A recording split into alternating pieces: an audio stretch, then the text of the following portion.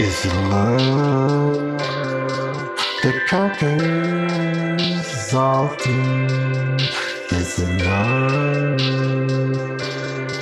that conquers all things? There's not enough love in this world. There's not enough love shared across the globe. My people all across the world. Though those who are living in the slums and nobody cares.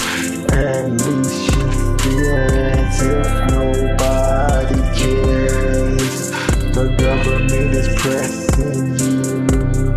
I know that you feel like giving up. See, I know personal experience. So I was pressed by the government for years.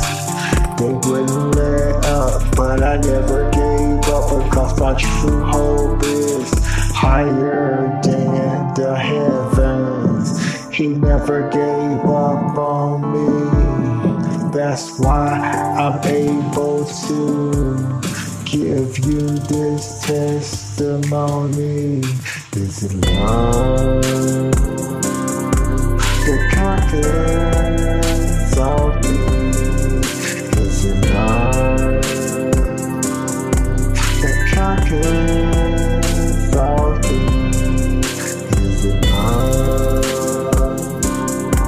that conquers all things? Yes, it's love that conquers all things. All we need to do is first love yourself.